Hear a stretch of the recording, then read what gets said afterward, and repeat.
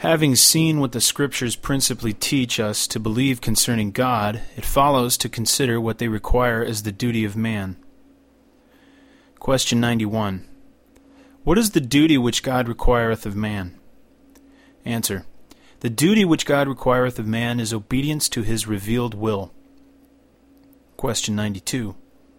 What did God first reveal unto man as the rule of his obedience? Answer. The rule of obedience revealed to Adam in the estate of innocence, and to all mankind in him, besides a special command not to eat of the fruit of the tree of the knowledge of good and evil, was the moral law.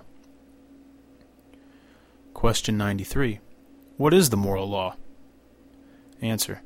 The moral law is the declaration of the will of God to mankind, directing and binding every one to personal, perfect, and perpetual conformity and obedience thereunto, in the frame and disposition of the whole man, soul, and body, and in performance of all those duties of holiness and righteousness which he oweth to God and man, promising life upon the fulfilling and threatening death upon the breach of it. Question 94. Is there any use of the moral law since the fall? Answer.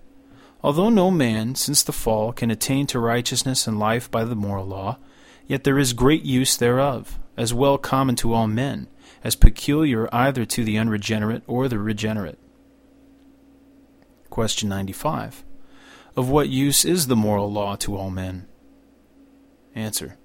The moral law is of use to all men, to inform them of the holy nature and will of God, and of their duty, binding them to walk accordingly, to convince them of their disability to keep it, and of the sinful pollution of their nature, hearts, and lives, to humble them in the sense of their sin and misery, and thereby help them to a clearer sight of the need they have of Christ, and of the perfection of his obedience.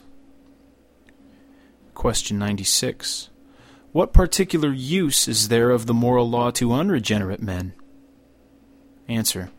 The moral law is of use to unregenerate men to awaken their consciences to flee from the wrath to come, and to drive them to Christ, or, upon the continuance in the estate and way of sin, to leave them inexcusable and under the curse thereof. Question 97.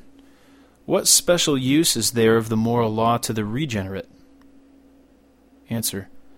Although they that are regenerate and believe in Christ be delivered from the moral law as a covenant of works, so as thereby they are neither justified nor condemned, yet besides the general uses thereof common to them with all men, it is of special use, to show them how much they are bound to Christ for his fulfilling it, and enduring the curse thereof in their stead, and for their good, and thereby to provoke them to more thankfulness, and to express the same in their greater care to conform themselves thereunto as the rule of their obedience.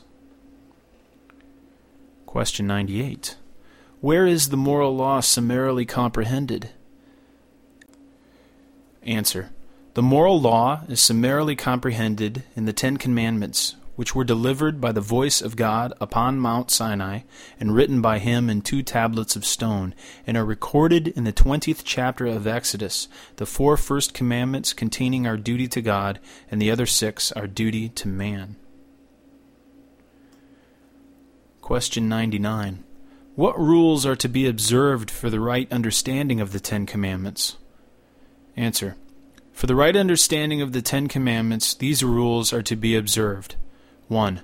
That the law is perfect, and bindeth every one to full conformity in the whole man unto the righteousness thereof, and unto entire obedience forever, so as to require the utmost perfection of every duty, and to forbid the least degree of every sin. 2. That it is spiritual, and so reacheth the understanding, will, affections, and all other powers of the soul, as well as words, works, and gestures. 3. That one and the same thing, in diverse respects, is required or forbidden in several commandments. 4. That as, where a duty is commanded, the contrary sin is forbidden, and where a sin is forbidden, the contrary duty is commanded. So, where a promise is annexed, the contrary threatening is included, and where a threatening is annexed, the contrary promise is included. 5. That what God forbids is at no time to be done. What he commands is always our duty, and yet every particular duty is not to be done at all times. 6. That under one sin or duty, all of the same kind are forbidden or commanded, together with all the causes, means, occasions, and appearances thereof, and provocations thereunto. 7. That what is forbidden or commanded to ourselves we are bound, according to our places, to endeavor that it may be avoided or performed by others, according to the duty of their places. 8. That in what is commanded to others we are bound, according to our places and callings, to be helpful to them, and to take heed of partaking with others in what is forbidden them. Question 100. What special things are we to consider in the Ten Commandments? Answer. We are to consider, in the Ten Commandments, the preface, the substance of the commandments themselves, and several reasons annexed to some of them, the more to enforce them.